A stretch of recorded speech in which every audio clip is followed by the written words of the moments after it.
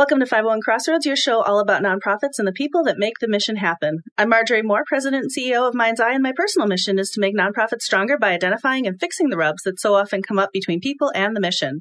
My fabulous co-host, the nonprofit ninja Natalie Jablonski, is here. That's right, specializing in helping nonprofits maximize their time, talent, and resources to achieve organizational greatness. Hey, Natalie. Hey, Marjorie, what's going on with you today? Well, I was thinking, and yeah, I know it's trouble. So we've all got them, or maybe have had them. What's that? That coworker that's so difficult to work with that every time you go to talk with them, it ends up in a blow up or hurt feelings, maybe even worse, just complete avoidance. Yeah, right. I have been there, done that. I think we might even have T-shirts available on the website that say, I've been there and done that, right? Yeah. Yeah. I know what you're talking about. It's frustrating. Yeah. And well, when things slip through the cracks and then your work suffers and their work suffers. And the organization suffers, really. Yeah, everybody does. And I've just been kind of going, gosh, is there a better way? Is there? Well, I think there is, because we have Pamela King here from Our Community Listens, and she's here to help us figure out that better way. So welcome, Pam. Hi, Pam. Hi. Thank you for having me. Thank you. Thanks for coming in. So tell us about yourself and Our Community Listens. Well, my name is Pamela King, and I am the St. Louis chapter leader for Our Community Listens. And I've been in this role for about a year. Prior to that, I have a little over 20 years of Air Force experience as a resilience trainer, logistician, and a victim advocate. So I have a little bit of background on listening and supporting others and serving the community. In this role, our founder, Bob Chapman, and his wife, Cynthia, they wanted to bring this gift of listening to the St. Louis community.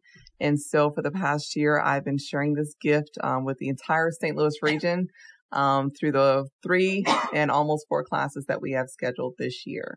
That is awesome. So tell us a little bit about the program of Our Community Listens and kind of what you go through during that, to give us kind of a sneak peek. All right. So a sneak peek is Our Community Listens was founded 5 years ago. We have 6 locations that we offer this training around the U.S. And so with that, we offer a 3-day transformational class where we actually help people strengthen their personal relationships by developing interpersonal communication skills. And so we do that here in the St. Louis area in a 3-day class where it's 8 hours, and people come in with the goal of really strengthening and connecting with others by learning how to really value what they're hearing the other one say, really giving them a voice. And so that's what our class does. It teaches us how to listen to others through empathy, looking at how we communicate with others based on our needs, our behavioral tendencies, our nonverbals, and that one big thing, that one big rock that we all avoid, and that is confrontation.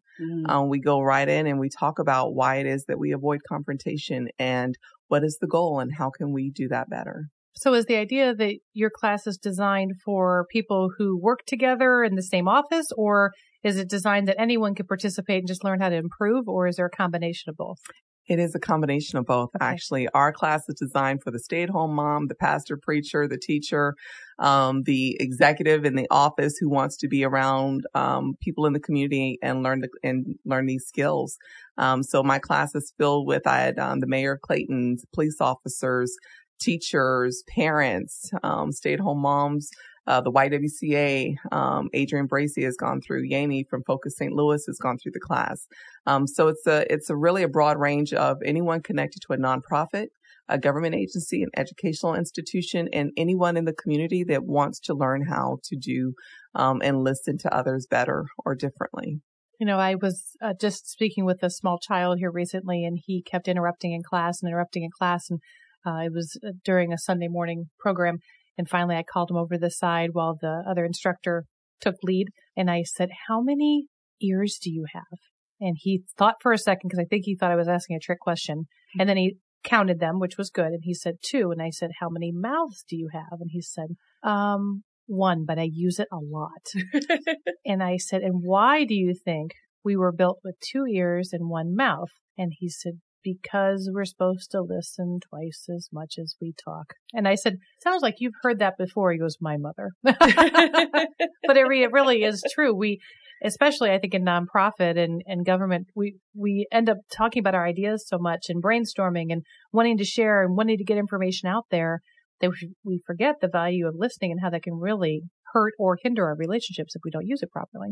Absolutely. And just one, giving everyone a voice. Yeah. And recognizing that all behavior is an expression of a need. We tend to very label well put. people Yeah. based on our experiences with them. We often just don't look at the person for who they are. If we learn to see people as a gift and treat bad situations as just that, instead of labeling the person as a bad person, but really just recognizing that this person may just be going through some stuff that I'm not aware of. But what if? Right. What if I listen? What if I had a cup of coffee with them? What if I became more than just their supervisor? I became someone that cared because they matter to me. And I think it goes back to the stories we tell ourselves. I know we've had a show on here before with Rob, who talked about the Cy Wakeman program and how one of the things they talk about that's so important there is that it's the stories we tell ourselves that can be more damaging than the actual actions that took place. So you cross by that person in the hallway every day and you say hello, and that person kind of grunts, and you keep thinking, man, that person doesn't like me. They're upset because I called them out in that meeting the other day. They never respond to me. The reality is they are not a morning person and they haven't had their coffee yet. And they did not mean it towards you, because everyone who's acknowledged them that morning has done that. Mm-hmm. But because they've told themselves a story, now they're like, oh, well, then I just won't acknowledge them in meetings anymore. And like, it stirs into this huge thing, which really the reality was just give the person a cup of coffee. That should be my motto, by the way. Just give the person a cup of coffee. But it sounds like a very similar vein as to what you're trying to work with and to bring people together. That's it. Our goal really is world caring. Oh, nice. That is our vision, world caring. How do we do that? By transforming the way we see the world. So awesome. And we do that one person at a time. Nice. So I'm thinking that this just totally applies to that coworker from hell. So what? Not that either of us have any of those coworkers. We'd like to say on the record. We certainly don't. not a co-host. No, not. Thank you. So, but if somebody tells you that they just can't work with a person, what's the first thing that you tell them? I say, tell me more.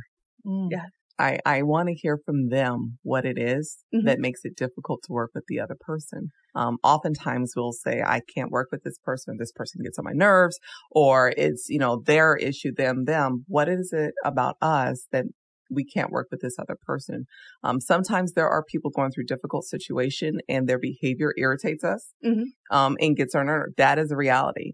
But what if it's us? We can change jobs 5 times. Every place is going to have somewhere difficult and people that are difficult to be around. Preach it, Pam. So what if we change the way we dealt with people instead of trying to change jobs or trying to change the other person? That's hard. Change is hard. But when we learn to ask for change instead of demand it or obligate it, it changes the focus of that relationship. I became a professor before the chapter leader because it changed my marriage. It changed the way I interact with my husband. It changed the way I respected his gifts and the way that he sees the world. In turn, modeling that behavior by listening to my husband when he speaks instead of cutting him off with my ideas, my children see that. So they no longer cut each other off at the table. They see each other as valuable inputs that can be offered as additional insight.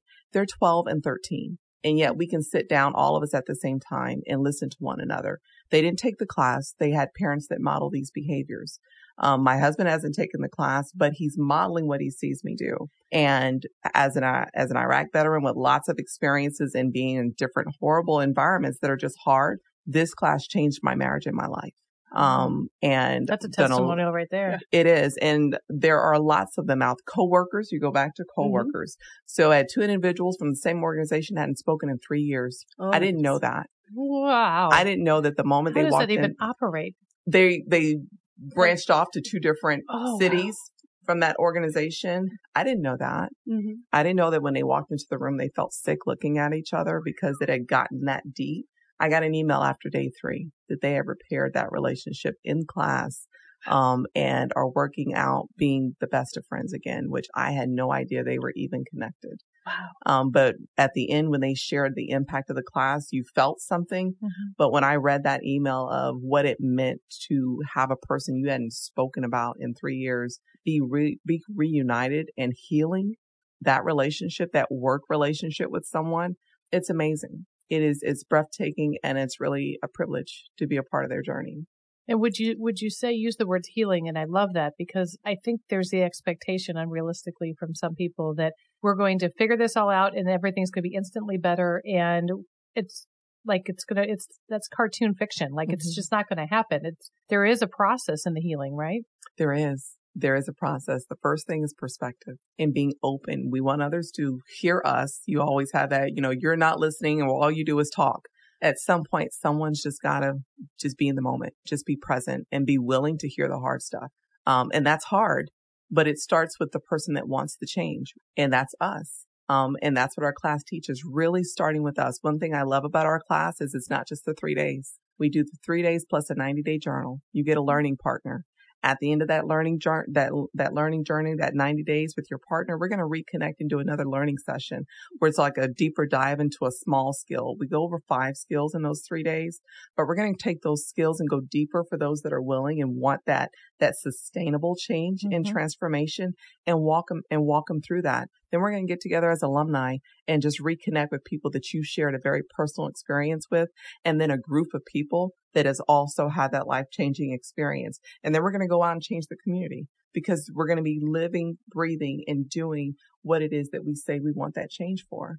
And that's what changes the community. Almost sounds like camp where you go in and you don't know any of these people, and then all of a sudden you've got this bond that just lasts forever. It is that. It feels like a retreat. It doesn't feel like the hour to hour, like being in a classroom for 8 hours a day for 3 days. It's really an experience, and it's part of that transparency comes from people being vulnerable. And when we set up the classes, it's only 18 seats per class, and applications pour in. Our October class filled up last month with a wait list for next year because people are hungry for change, but they have to want to put in the work too.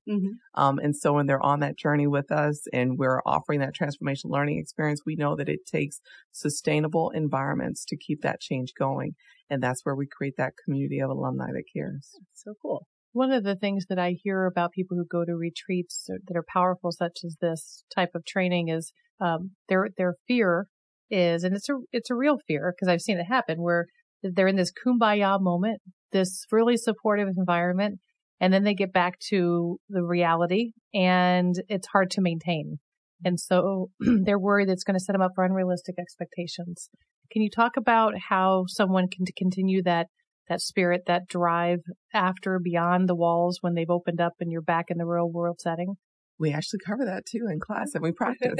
Good. That reintegration, because one, people have an expectation that you've gone to this class, you're going to all of a sudden be a better communicator and a better listener, right? And they want you to change.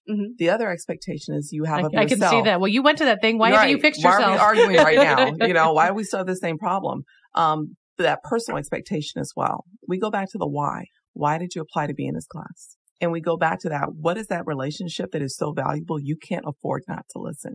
We're talking about parents coming through the class that are on the verge of losing a relationship with a child. There are moments that are going to be hard to practice these skills. I'm a work in progress, under construction, right?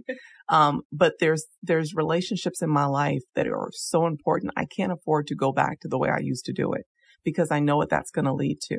So we go in and we give some conversation starters. We ask people, we say, you know what? I went through this class. I'm really working on being a better listener, and I want to be in your life and I want to do it well, but I need your help. I'm working on this area and I need you to help me. Can you help me be accountable? Can you help me when I'm not listening and remind me of, what it is that we're working on?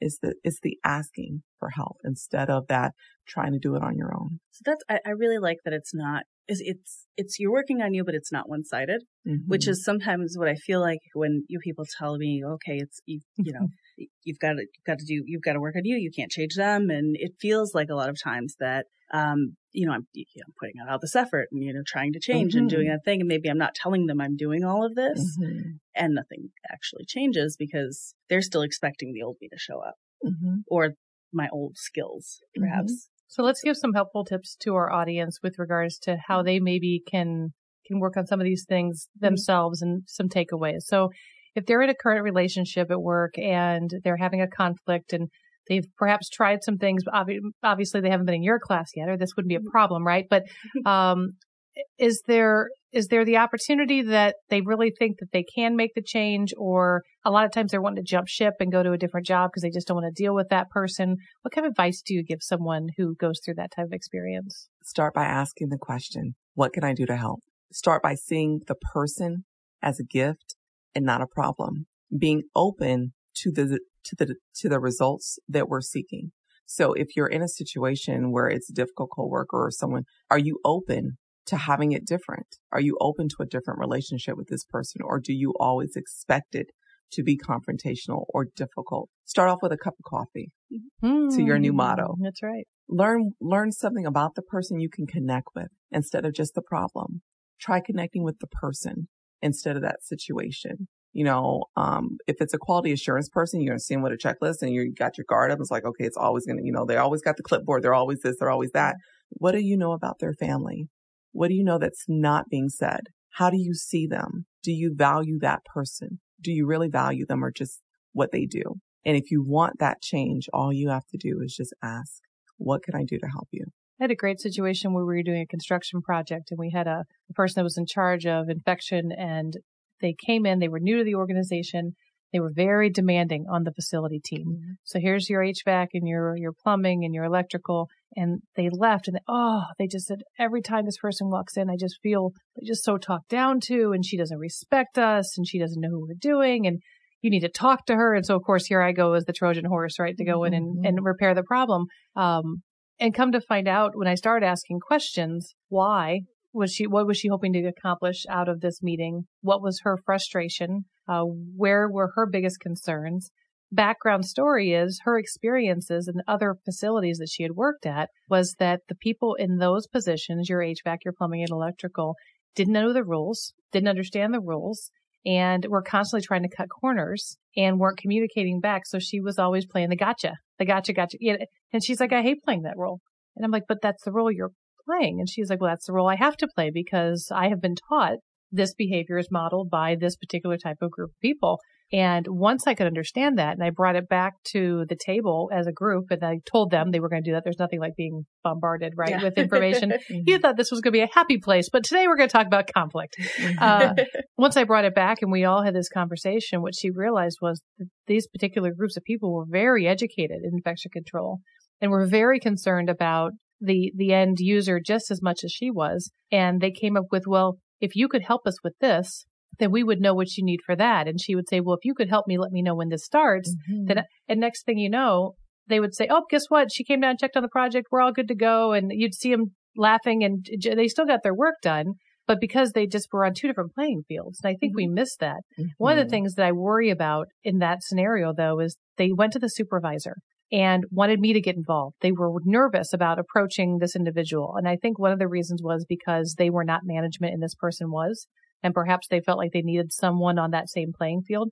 Can we talk about those dynamics? I never know when's the right time to go to the supervisor and bring them in. When's the right time just to do the coworker to coworker approach? Because especially with an Air Force background, you can, of course, appreciate chain of command and following that. And a lot of our nonprofits, I think, in the community are small, but there's some that have a very hierarchical structure and you know who to approach. And I always think that's an interesting dynamic. Can you give us some advice on how to handle that? Relationship. We tend to sometimes look at position. Our influencers are those that have relationship with that person. So even in the Air Force, you have your hierarchy of structure, but you tend to go to the one that knows that person the best. So we go to relationship.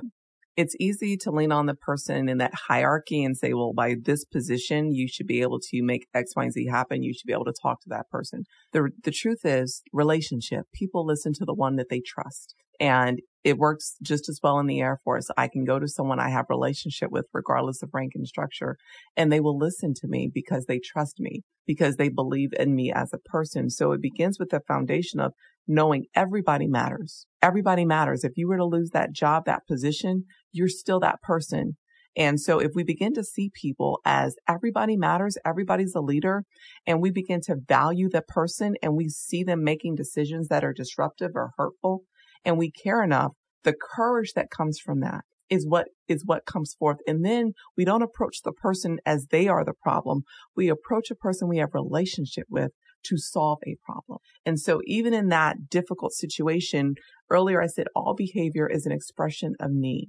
All behavior is an expression of need. You have people in roles that are not aligned to their gifts and talents, but they've been called to do this job and they're doing it to the best of their ability, right? but that doesn't mean that it's aligned to how they would normally operate. And so when we are stressed out, our gifts can become our greatest defeats.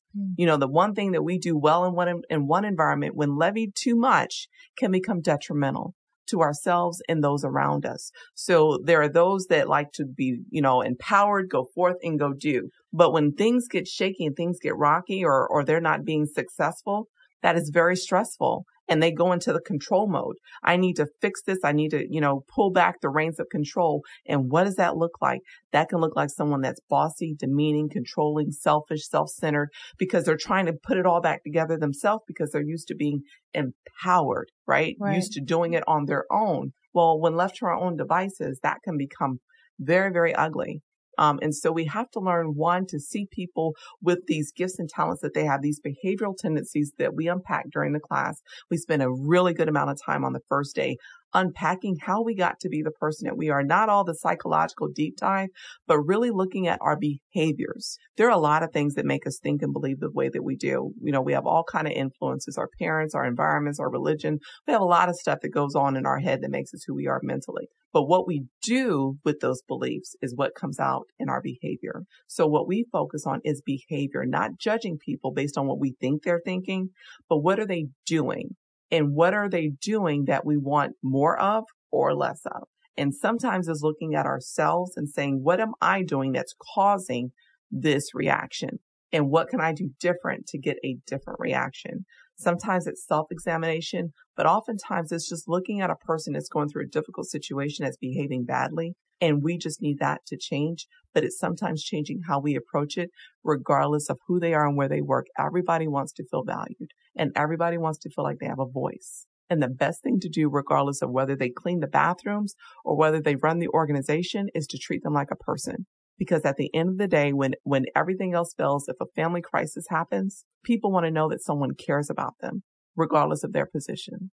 And that's where we start, by building those relationships. One of the things that I hear a lot about in the listening process is we need to learn to use empathy in what we do. And I've heard this used a lot, and I'm interested to learn more from you as to how do we define empathy? How do you know if you're being empathetic as opposed to being sympathetic? I think that's always a tough line for me, and I have to keep myself in check. Seeing it the way they see it. Empathy is feeling it the way they feel it.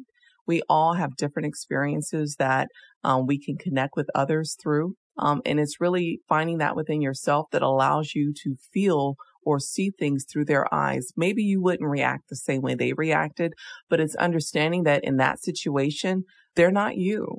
Their experiences are different than yours, but understanding that there's a reaction to that same situation, and it's hard. It's just starting with it's hard. The difference between buying a card and writing a card. That sympathy, we buy sympathy cards. They're all Hallmark, and I love Hallmark. They got some great gifts and beautiful cards, but someone else wrote those words. Sometimes they do express what we're feeling, but oftentimes a handwritten note goes a long way. And just being able to connect with someone in your presence. There are times where people don't need our words. They don't need our taglines. They don't need, all those cliches. They just need to know that someone cares enough to be present. And if they don't feel like talking, sitting with them and just having a cup of coffee and agreeing, it sucks. And not trying to fix it.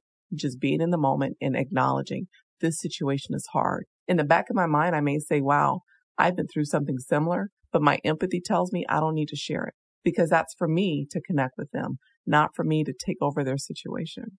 I don't have to tell them, wow, I've been through that. I can feel what they're feeling because I've been through that. And that's the difference. And it's not about crying because they're crying. It's about understanding why they might cry and just letting them do it and not fixing it. And that's frustrating for people who are natural fixers and connectors, and they're the Pollyannas of the world, well, it's raining, but, I can always catch myself if I use the words but in there, because I'm like, oh, I'm turning this and I need to put it, but that's your thing that you're good at. Like I have to back it off. And I think that's my big trigger word that I know if I'm talking with someone that if I sit there and say, well, I understand this happened, but then you're transitioning, you're making it about yourself and you're making that person feel uncomfortable as opposed to acknowledging that their feelings are very real. And I always think it's really difficult too when someone has the emotions of anger or frustration and they're trying to express those because it turns into this chat session of crabbiness and I end up leaving feeling negative about it. So I'm never sure how to insert empathy into that situation. I mean, I'm sure that person has every right to feel those feelings, but I don't want to leave feeling all worked up about it too. So is there a way on the listening side that you can balance those feelings? And how would you suggest we do that?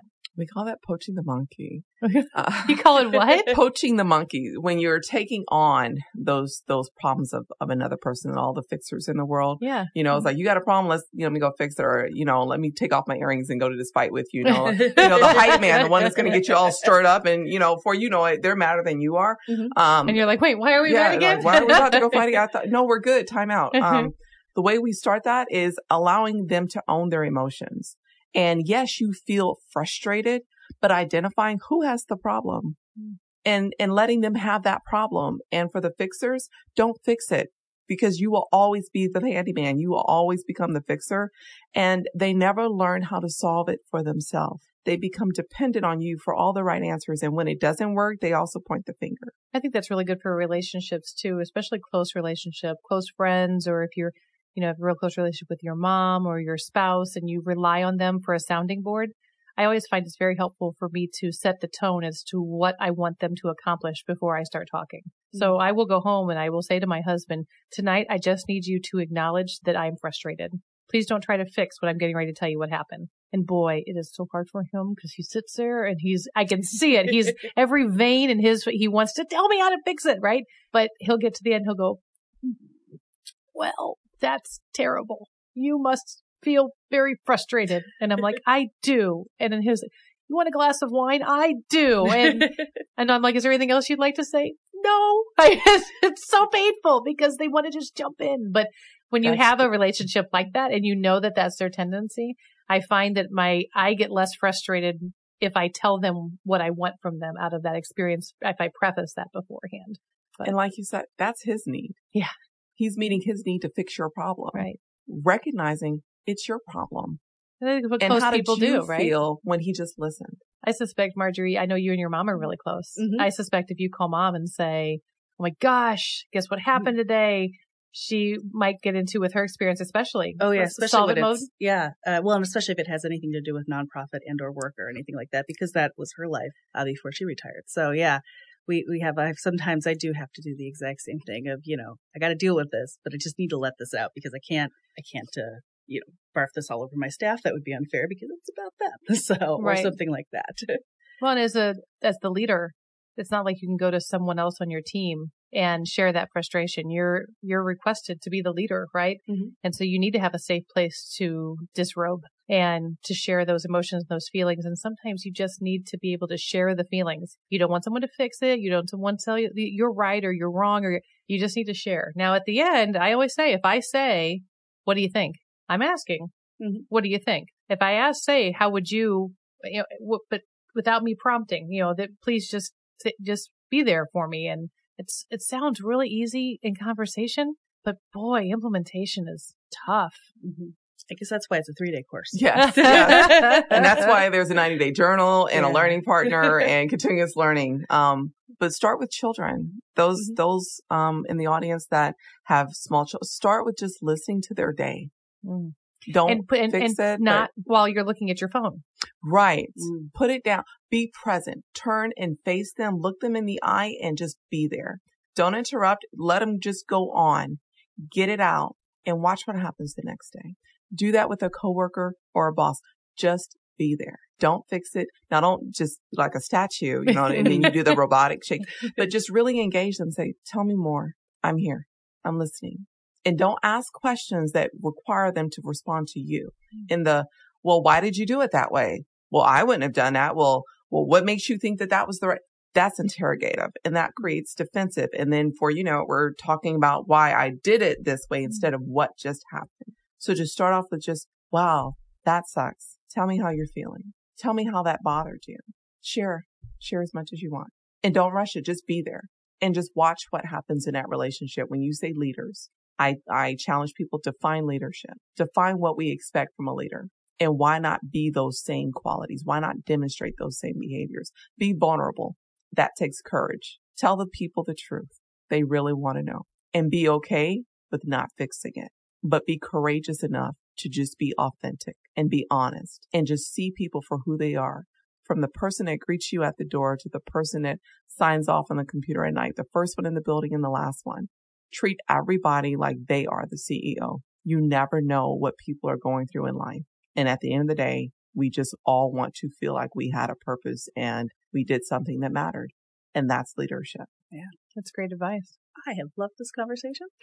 I have to. I feel so like empowered to go do good things.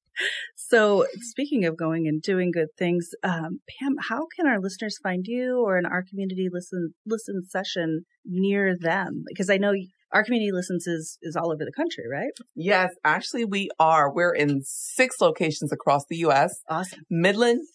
We're in Midland, Michigan. Phillips/Green Bay, Wisconsin, Charleston, South Carolina, Charlotte, North Carolina. We also are in Aspen, Colorado. So there's a lot of places for people to go get these skills.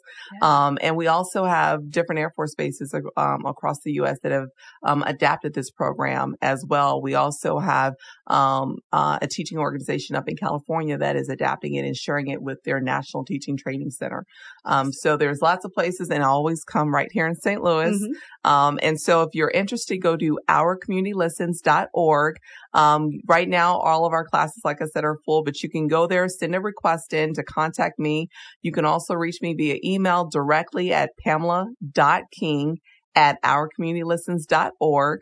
And just say, hey, I'm interested in taking a class and I will help you navigate the best place and the best time to sign up. And we would love to have anyone in this area or anyone that wants to travel. We've had folks from DC. We have folks flying, coming in from Iowa, to be in our October class. So come and share, connect, and find a class near you. Go on the website, look at the list and fill out an application as to why you want this transformational learning experience for free. Well, yes, we didn't mention that. This program is 100% free. It is 100%, all 3 days, all continuous learning is free. It is a gift that our founder, Bob Chapman, and his wife, Cynthia, who's the CEO of Berryway Miller, is gifting the country with. And we also have this course being taught in his company, around the world in Italian and French and Spanish and German. Everyone is learning how to change their relationships and how they deal with others. And it's infectious. Thank you so much for being with us today, Pam. Thank you so much, Pam. Thank you so much for this opportunity. And thank you to all of you for joining us on 501 Crossroads. 501 Crossroads is recorded at the studios of Mind's Eye Radio and is produced and hosted by me, Marjorie Moore. And me, Natalie Jablonski. Mike Curtis is our sound engineer. Please go to iTunes or Stitcher or your favorite app and subscribe and leave us some feedback so others can find us. You can find us on Facebook at 501 Crossroads. Thank you for listening. And remember, we're all working towards the same outcomes.